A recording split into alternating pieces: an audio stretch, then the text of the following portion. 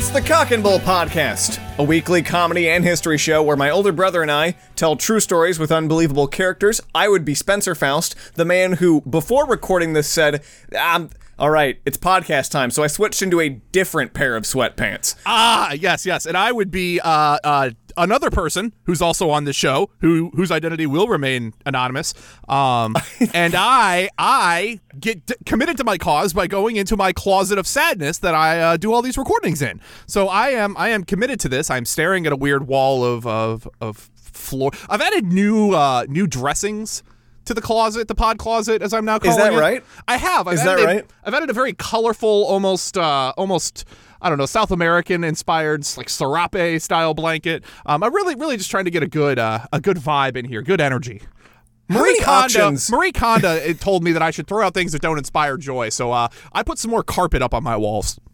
How many auctions are there in Franklin County where you can maybe find like a ye olde tapestry to drape upon the wall? A tapestry, trust me, because when you Google how do you soundproof a room and you're trying to get like on the budget tips for soundproofing your room, they're like, don't go buy acoustic foam, go get a large blanket or tapestry. And they said this in the year of our Lord 2018. And where the fuck are a tapestry and an old blanket in the same realm? That person's a time traveler, I'm convinced. It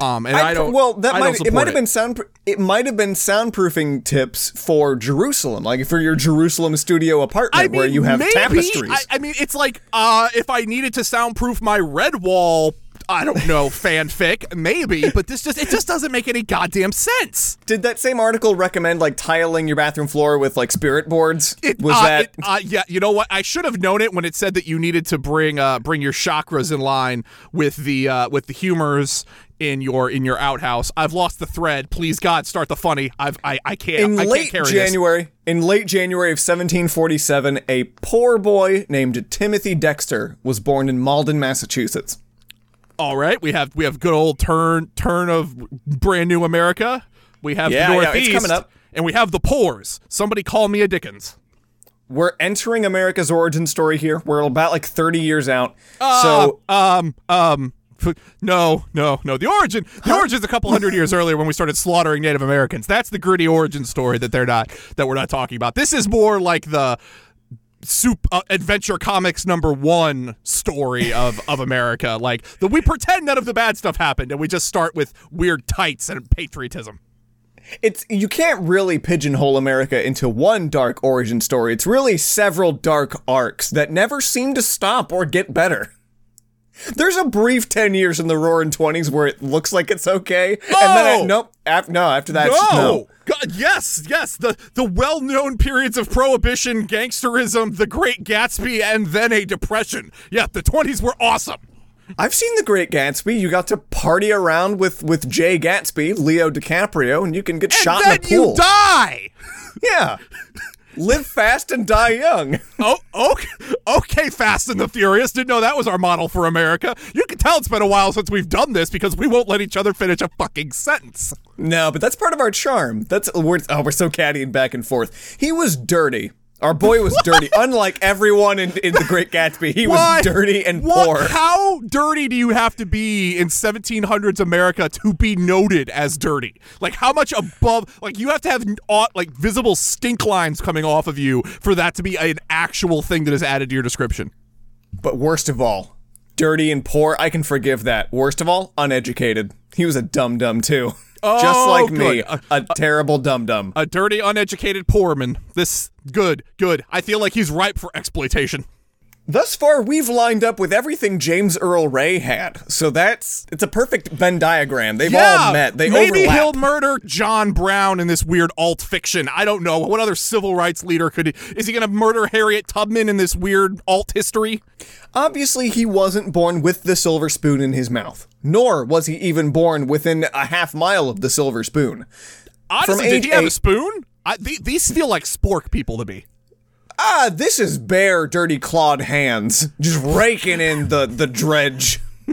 God damn it. From age 8, this poor little dirty boy, this dumb dirty boy, he was a farmhand starting at age 8. Oh, that's an early age to start being anything other than a person who doesn't wet their pants. He was a wee sprout picking and sewing wee sprouts of his own. Like, I think that's nice and symbolic. When he was 16. When he's doubled his age. He's been a farmhand as long as he's been alive at this point. Yes, basically for half his life he's been a farmhand. But at 16, he manages to earn an apprenticeship working for a leather dresser. What now? He's a leather boy now, a skin man. He dries the skin and he makes it into tough skin. You said a leather, and I expected like leather worker or like I don't know, but I've never heard the phrase leather dresser to describe anything other than again, people who are into a very specific kind of play, and I am all here for you, leather daddies. But yeah, what is that? What is a leather dresser? Why is he doing this? I'm assuming he like puts oils on the skin and then turns it into leather. I'm assuming he's making leather better. We're making a lot of assumptions about a thing called leather dressing, and I just want you to know I'm not okay with that. Hey, it's 2019. I don't think I need to know what leather dressing is anymore. I can go to J. Crew and get all of these things in one convenient roof. This episode of the Cock and Bull brought to you by J. Crew. Thanks, J. Crew, for the sponsorship. I was trying to be subtle about it. If I could naturally slip it in, they were going to give me an extra 20 and some khakis. So after 6 years of learning the leather industry, of learning the trade, still no formal education, just a leather education and farm, no rich parents to speak of, he somehow crawls out of Malden and into Newburyport, which based on names alone is infinitely richer than Malden. That is also too many adds to the back. Like, you can be Newbury or Newport but Newburyport is nonsense. You're adding too many names together. Pick one or get out of the boat. I'm just saying, and again, based on names alone, I'm sold. Get me a house. Get me 3 houses in Newburyport. It could be Berryport. It could be Port Barry. It could be Newberry, but not Newburyport. That sounds like a weird off-brand Kirkland wine, and I'm not okay with it. Crime is in the negative. The school district's great. They've never even heard of a Citco. They've never seen a Casey's General Store. Don't you besmirch the name of Casey's Good General Store. I will happily besmirch Casey's General Store any day of the week. Casey's, it's all good. Casey's, it's all right. Home of Piccadilly Pizza. Casey's General Store. No gas station should make and deliver pizza. I don't know, man. Have you been in late stage capitalism? We gotta do what we gotta do to survive, okay? Do you do gasoline or pizza? Make up your fucking mind. I don't know why multitasking is that. The one-man band is a favorite of everyone, and the one-man fuel for me. Fuel for my car, fuel for me. Thank you, Casey's. I've come up with your new slogan. Oh, fuck. We are getting, man, guys, this is not boding well. It is loosey-goosey 8 minutes in, and all we've done is get this fucker to Newburyport. This is not going well.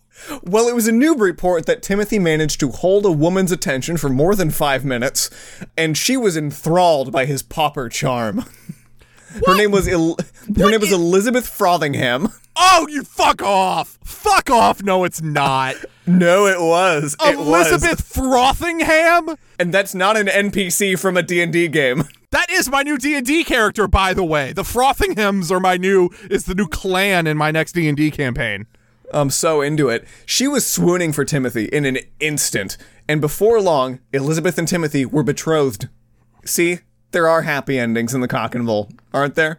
No, because this is not. If this is the end of the episode, yes, thank you. We'd like to thank Driftless Pony Club. Yada yada. This was a short one, guys. It was weird. Guy was 8. He had kids. No. What? Tell me why it gets bad. Elizabeth, by the way, was a widow, a wealthy widow, an obscenely. He moved there when he was 16. Yes. How old is she? I would assume around the same age. I really need you to stop making so many goddamn assumptions right now, sir. Sir. I'm not looking You're at not the going to tomes. tell me she was a 16-year-old wealthy widow at this point. That's not something I'm just going to accept and move on. I'll accept leather dressing, but I'm not going to accept that she was a 13-year-old child bride to a capitalist who died young at 14. That's not something I can get behind. It's 1760. Lower your bar for humanity. It's a very... I'm a fucking Marxist. My bar is as low as it gets. That doesn't stop the fact that I don't believe you get rich at 13. No, yeah. He's 22 now. Okay, he's that makes a significant difference. That's like a whole lifespan. Because he became leather daddy at 16, and so it's 6 years. 6 years of leather working is when he makes it to leather Newburyport. daddy apprenticing. He was a wee leather baby, and He then was he became a a leather leather man. baby. He became a leather daddy by 22. So now he's a rich 22-year-old man who has married a disgustingly wealthy widow. So like Mjolnir to Thor, the silver spoon has gone right into his mouth. It's a requirement. There must be in the Frothingham estate. There is nothing but silver cutlery. Nothing but. So Also, Timothy, he absolutely needed to take her last name. Like, this is not a matter of like feminism or equality. If you have the opportunity to get in on the Frothingham name, you do it. if you can upgrade from Dexter to Frothingham, you should jump at the opportunity. You absolutely he did should, not, because however. I had forgotten what his last name was until you just said it, and I will remember Frothingham on my deathbed. It will be my rosebud it'll be my dying words to my son. Timothy was lucky, certainly, to stumble into such a massive fortune. He did not, however, magically gain the smarts needed to handle such a large amount of money. No, I think CRE lottery winners. So naturally, since he's just been thrust into the elite of society, people around him started coming after this gullible little farmer's boy. So he's hanging out with the Schuyler sisters from the Hamilton. Popular culture reference, guys. Hi. Precisely. We're here. Precisely. I'm gonna nod because I don't know what you're talking about. His social contemporaries knew that he was a bit of a dum-dum. So at the end of the Revolutionary War, making Timothy well into his 30s by now, he made his own stupid decision and bought large amounts of something called continental currency. Now guys, there were a lot of things that you threw Continental in front of. There was the Continental Army, there was the Continental Congress. None of them ended well. No, Continental Navy Articles disappeared. of the Confederation, we threw those fuckers out. Exactly. So when the Revolutionary War began in 1775, this is your crash course in continental currency. Get ready for it. It's a whole paragraph devoted to it.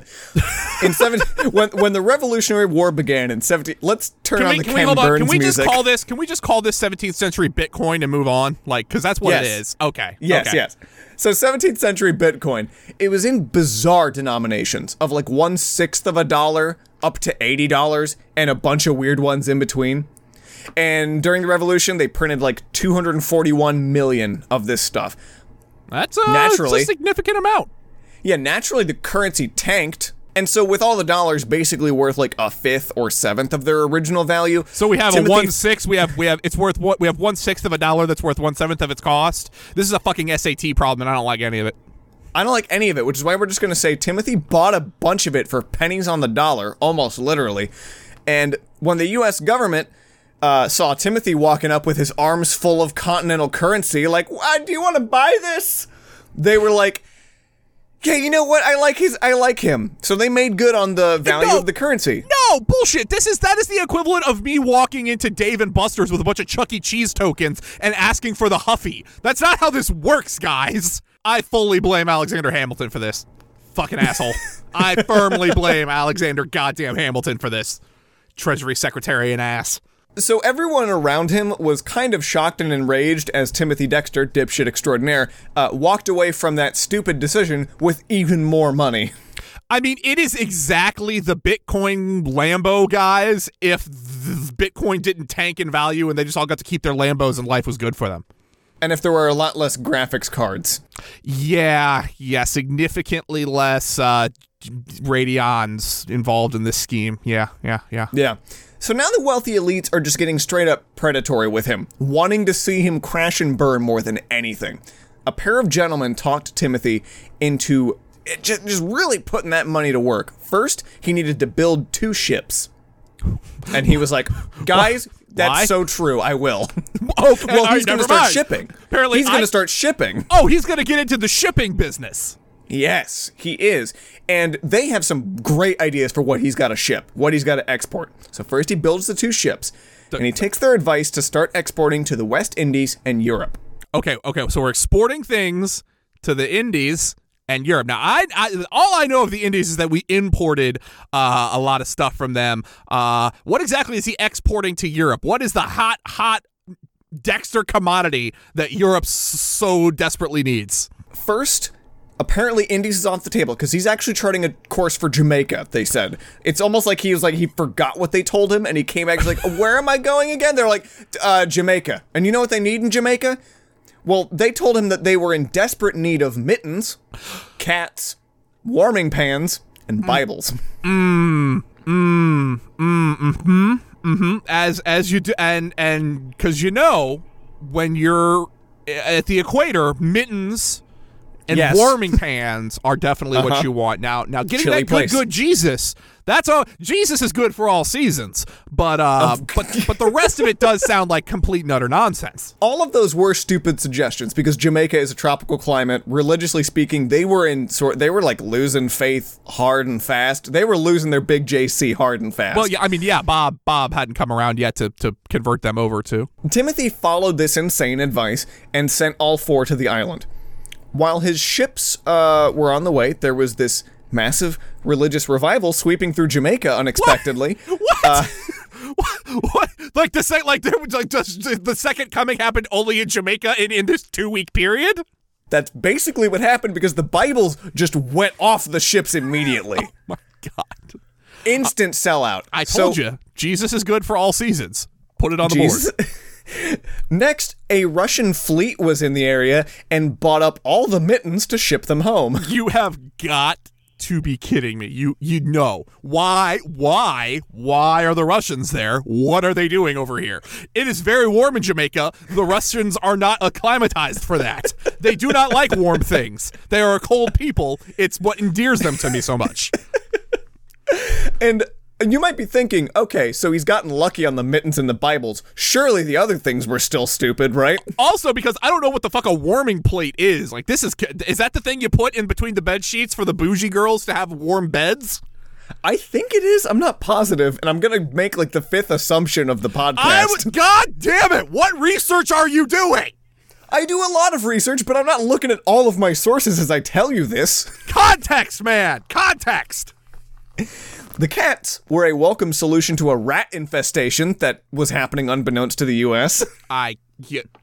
Fucking, why not? Why not? I also didn't realize that cats was a thing. I thought you said caps, like to go with the mittens. And the fact that we had a bunch of, like, if there's one thing I know about cats, it's that you don't want to take them on a car trip across town to the vet, let alone try and get them wrestled into a boat to go on a boat journey. They do not like the water. They're quite welcome on boats because they eat all the rats. I stand by that they may be welcome, but they don't want to be there. That's factual. It's not like you can tell them. It's not like you can tell them, but there's rats on this boat. Come on, like it doesn't work that way. Well, what other option do they have? They're prisoners of the sea. Apparently. But I'm expecting a Spartacus-like cat uprising where a strong Fievel Goes West cat character rises up and leads them. Aristocats would have been a much better reference there. But don't worry, I'll cover your fall by saying that the bedpans, are absolutely what you pee into. The warming pans were the perfect tool for skimming molasses, as a farmer had discovered around this time, and so he bought all of them, and Timothy made a profit. Because, so this is literally the luckiest. I mean, he's just playing Yahtzee with things to ship. None of them make any sense. And if you tried to do this, if you were doing this trade in Civilization, you would be getting like negative culture off the deal. It would not be going well for you. Not at all. Not at all. And obviously everyone in Newburyport, my bad, how dare I, lost their goddamn minds. As well they should have, honestly. Most especially the 2 dudes that told him to do this. Yeah, this definitely feels like a Simpsons episode or something like that. This absolutely feels like not real in how concocted it feels. And next, since Timothy was so gracious for their advice, they did him another solid and recommended that he ship some coal to Newcastle, England. Now, now telling me that you're shipping, winter coats to Jamaica unless they were going to. God, I should have made a cool runnings joke back there. Go retcon in me saying something about John Candy. Make sure that that's in there because absolutely. It's okay. Good. Yeah. The inherent idea of shipping coal to Newcastle doesn't jump out as something that should be. Is like Newcastle like built on a mountain of coal because the way this guy's been going, that's the only thing that makes sense. Now, you might not know this because you're not 200 years old, but ship coal to Newcastle was kind of like an idiom for the day. Newcastle, England, is built on coal. It's all they have.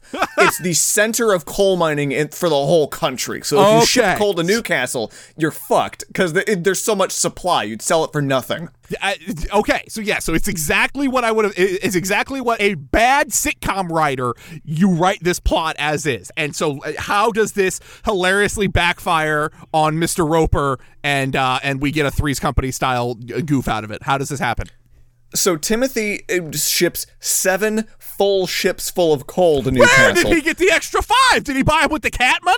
Fuck! I was saying, he made a lot of money on the Jamaica trip. Apparently! He did so during a rather unprecedented coal miners' strike. You've got to...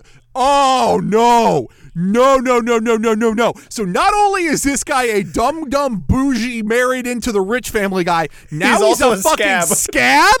Now he's a fucking scab. union buster? What the fuck? Excels at an unprecedented rate. Oh my god. Fuck. This is the most coal has ever sold for in Newcastle. This is the dump. This is so bad. This is so bad on so many levels. Timothy had also come into a large supply of whalebone, seemingly by accident, as he didn't intend to get it. Like he just opened up the Amazon box and is like, man, I got drunk and ordered a fuck ton of whale skeleton. This is pretty weird. Much. He pretty much did like a 1700s drunk order off Amazon, and he got whalebone. Was he friends with those weird Civil War pirates who time traveled back after their weird whale murder spree? Those Confederado whale hunters. Now, when he went to liquidate the stock, because what are you going to do with all that whalebone?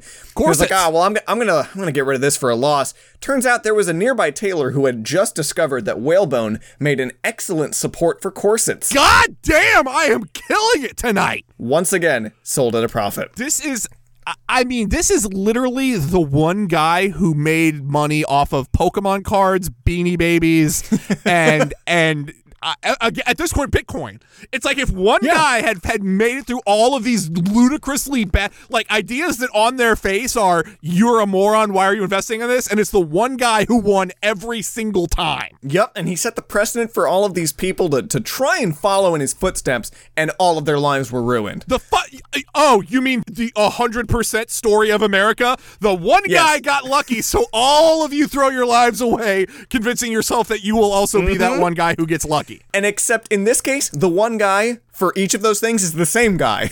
Yes! He's the same guy who's pulled... He's got Which is why it's even more improbable. This man is obviously cursed with a monkey's paw. Stop trying to emulate him. Now, Timothy, richer and richer, was rarely invited to any high society events. Because nobody liked him. This feels like a Sneetches situation. They don't like him because he's a poor boy. They don't have stars upon ours. Exactly. He wanted to be like the rich folk, and once he was, they were like, we don't like, no. It's not cool. He went into Sylvester McBucky McBean's magical star-on machine, and then all the Sneetches with stars got all snooty and said that now we're going to get them off of ours. You're only impressing me because I grew up watching that. Once or twice, guys. We grew up in a household where it was played on loop. Yeah, I've constantly. I had a lot of weird, very subversive, inclusionary propaganda pumped into my brain on repeat 24/7. Thanks to a sibling with severe autism, Nathan and I have picture-perfect memories for a lot of, like, kids' content. Yep. A lot of it. Yep. And it's weird that the two that most ringingly stand with me are A Bug's Life and The Sneetches, which I think also explains the Marxism. I'm going to say, both of those are classist commentaries. So, trying to emulate their lifestyle, trying to get closer to them, Timothy buys a massive manor in Newburyport from Nathan Tracy. I don't know who that is, but it felt important. I was about to say, is he going to recur, or is this a MacGuffin? No, that's it.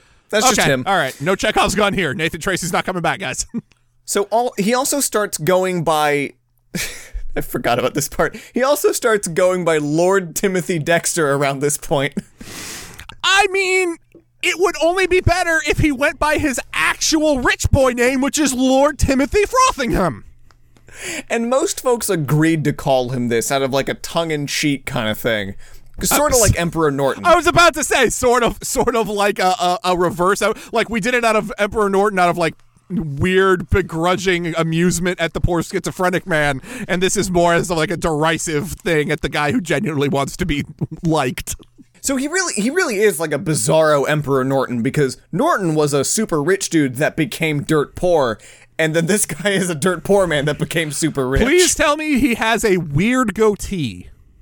I think he does. He has weird facial hair. He does have weird facial hair. It's the 1700s. Weird facial hair is kind of a de facto It's kind of the norm, actually. So. I was about to say, so weird facial hair would be like being clean shaven. By this point, he had a son and a daughter with his wife. But somewhere around this time, the family started to suffer a little bit relationship-wise. You know, the good times are over. What good times? All the times that Daddy went on like eccentric benders and ended up trying to sell nonsense stuff?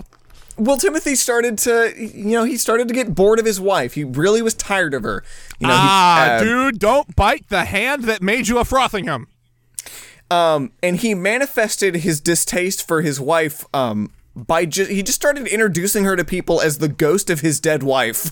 Well, now, okay, so now we have a couple different things here, because I feel like the Emperor Norton comparisons are the Venn diagram is overlapping, because that is not a mean thing to do. That's a psychotic thing. That is a psychotic break. Thing to do. Just pretended she was dead all the time, and most especially in front of other people. That's like the Super Ego skit where the boy is the ghost of a Victorian child. Like, that's nonsense. This is the Victorian ghost of my dead wife. This is ridiculous. When he became paranoid that people didn't like him enough, he faked his own death. I mean, now that is, again, this is a sitcom. This man's life is a sitcom, because you are just hitting plot points. Like, this is season 3, episode 9 of Dexter. It goes off the rails, and we go to Dexter's own funeral so that he can feel good about himself. 300 people showed up to his fake wake, where he laid very still in the coffin. No. He didn't actually do... That's not how you do this, dude. You go close casket. You don't go open casket.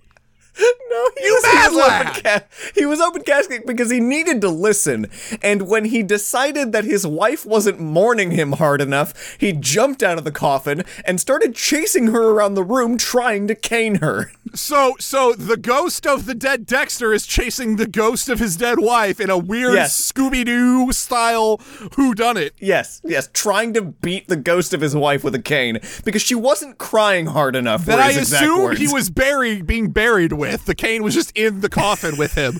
Yes, for sure it was. Okay. And last, but certainly not least, there's his memoirs. Oh, no. Because we've established this man is a dum-dum, so I don't want to know what he wrote. Oh, Nathan, I really, really wish I owned a copy of his book. I really, really do. I would proudly display it on my bookshelf. Gems out of print? It was very popular. I'll admit, I haven't tried hard enough to find a copy. If I do, it's going to be my Cloud. It's going to be my Cloud the Crab. This also just is par for the course for this episode. Spencer, a thing he's interested in, but doesn't want to make any real effort towards. You know what, goddammit, I'm here. The Spencer Faust story. I'm passionate, but I don't really give a fuck. I'm here almost every week. Again, very on brand. Putting my hours in. I hate how painfully true that was. that I'm very passionate, but I also don't give a fuck. At age 50, fuck you. At age 50. Oh, god damn it. You are everything they pretend millennials are, you bastard. Why are you doing... You're the one giving us a bad name. At age 50, he penned a book called A Pickle for the Knowing Ones. Are you... What? This man had a stroke at some point. That's not a sentence. Or it was sometimes alternatively titled Plain Truth in a Homespun Dress. It was subtitled by his ghostwriter, who obviously had to write it down, because a pickle for the knowing folk is like his weird Charlie Kelly pictogram that he wrote on a sheet of like parchment. That's not, he didn't write this. Trust me, nobody could have written it but him, because in this book he complains about politicians, the clergy, and of course his dead wife's ghost. Had she died at this point at least? No. Oh, of course not. Now, the book was about 9,000 words with random capitalization and literally no punctuation whatsoever. So a Twitter post. He wrote a 9,000 word Twitter post. It's that SpongeBob meme where the capitalization kind of varies. It's that, but no punctuation. Okay. And he's raving about politicians and clergy and his terrible ghost wife. He also gave the book out for free. And that of course, is a bad business model, Mr. Businessman. That is a bad business model. Well, listen, he's 9 for 10 on good business models. No, he's not. You say they're bad models. He's turned nothing but profit. Again, he's in the 1%. The model is awful. You're just an outlier every single time. You go with what works, and this works for him. So he gave the book out for free, and of course folks immediately said, Timothy, this book is so great, but it's also a fucking nightmare to read. Because it doesn't make sense how you didn't put the periods or the commas, any of them. You know, those are minor inventions. They make things readable. They make up the written language.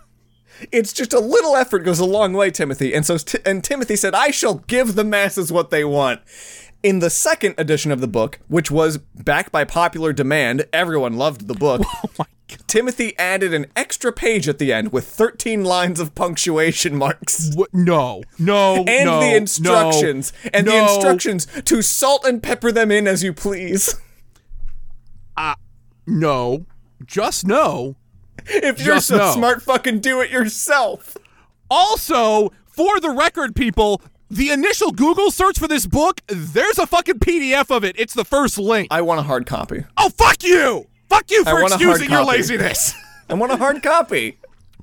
The book was reprinted 8 times with much success. You are not, guys, it's important. He's not lying. There's no fucking punctuation in here. None, literally none. You can't read it. It's a nightmare. The only way you could possibly, intuit punctuation is to look at what he capitalizes, and even that is complete nonsense. Just complete, absolute, utter bullshit. Oh my God. This is a nightmare. This is in the various Dante circles of hell, this is where online grammar Nazis go when they've been bad. And the thing is, in the citations, in the dates and stuff like that, he puts fucking commas. He knows what they are. He's not afraid of them. He just chooses not to use it. There's a semicolon in here. What the fuck? The only piece of punctuation. What the absolute mad lad? Okay, so Lord Timothy Dexter died on October 23rd, 1806. His house was turned into a hotel for a short time, but a massive storm destroyed most of his estate at 201 High Street. Newburyport, Massachusetts. Look it up. It's still the house. Some of the house is still there. Some dude restored it. I think it's a historical house, but my favorite quote of his, if I may, to cap this episode off. I am the first in the East, the first in the West, and the greatest philosopher of the Western world. Guys, none of those things are true. Guys, page 32 is literally just infinite punctuation. Pepper it in as you please. I mean, there's 1, 2, 3. There's 12 lines of commas, 6 lines of semicolons, 4 lines of colons. There's a lot of exclamation points in here, guys. And then hyphens. He put a lot of hyphens in there. And he put more of those than he did anything. There's very little period. I can't live in a world that this also exists.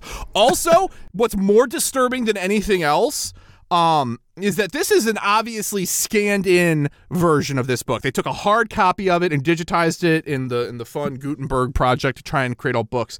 And the last page of this scan is the library card for the book from the New York Public Library Reference Department. Now, why the fuck is this book in the reference department? Because that insinuates that it's sitting next to like an encyclopedia. And no.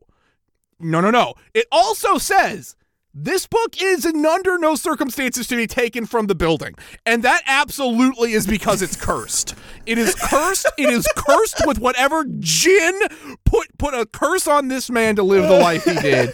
Do not come near it. It is an eldritch horror. Holy fuck, I am dumber for having looked at it. This has been the Cock and Bull podcast. You can catch us every Wednesday, except for the ones that you cannot, as evidenced by this past week.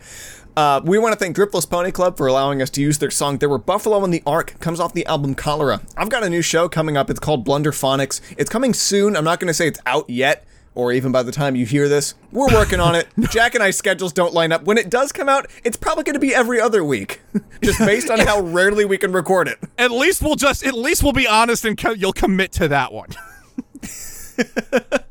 Which means, guys, get ready for once a month Blunderphonics. Quarterly Blunderphonics. So biannually Blunderphonics. Every fiscal year you can look forward to a new Blunderphonics. It's gonna be kind of like this show but it's into the production of music. Albums that had crazy stories. Guys, when Halley's Comet returns in the sky again, look Mark Twain endorses this show for coming around when his old soul crawls out of the dirt. Blunderphonics, go listen to it. It is going to be good. I am confident, even though I've heard none of it. You know what? I've only heard a little bit of it. So, Nathan, I understand you have a plug? I am over on Mark's Madness. Me and David, frequent collaborator on the Cock and the Bull, shows up and we yell about Marxism. We just got done, just a month ago, yelling about Capital. That's all done if you want to listen to that. And we're working on the State and Revolution right now. And people seem to enjoy it. It's a good time over there. So none of them have reviewed it. So if you could get the review army mobilized here to go over to Mark's Madness and give me some damn iTunes reviews, I'm convinced that we're getting deep stated and they're suppressing us, but that's fine. We'll deal with that probably later. Probably Podgate going on here. There's absolutely, the ghost of Steve Jobs is angry at me and is suppressing me. It's highly educational. I would recommend getting into it if it doesn't give you painful anxiety. So I was about to say, Spencer says it's educational. He's listened to like 4 episodes. Let's be real here, people. It gives me painful shakes. That's the best endorsement I could ever get, actually. All right, you can catch us next week, probably. Hopefully. Bye!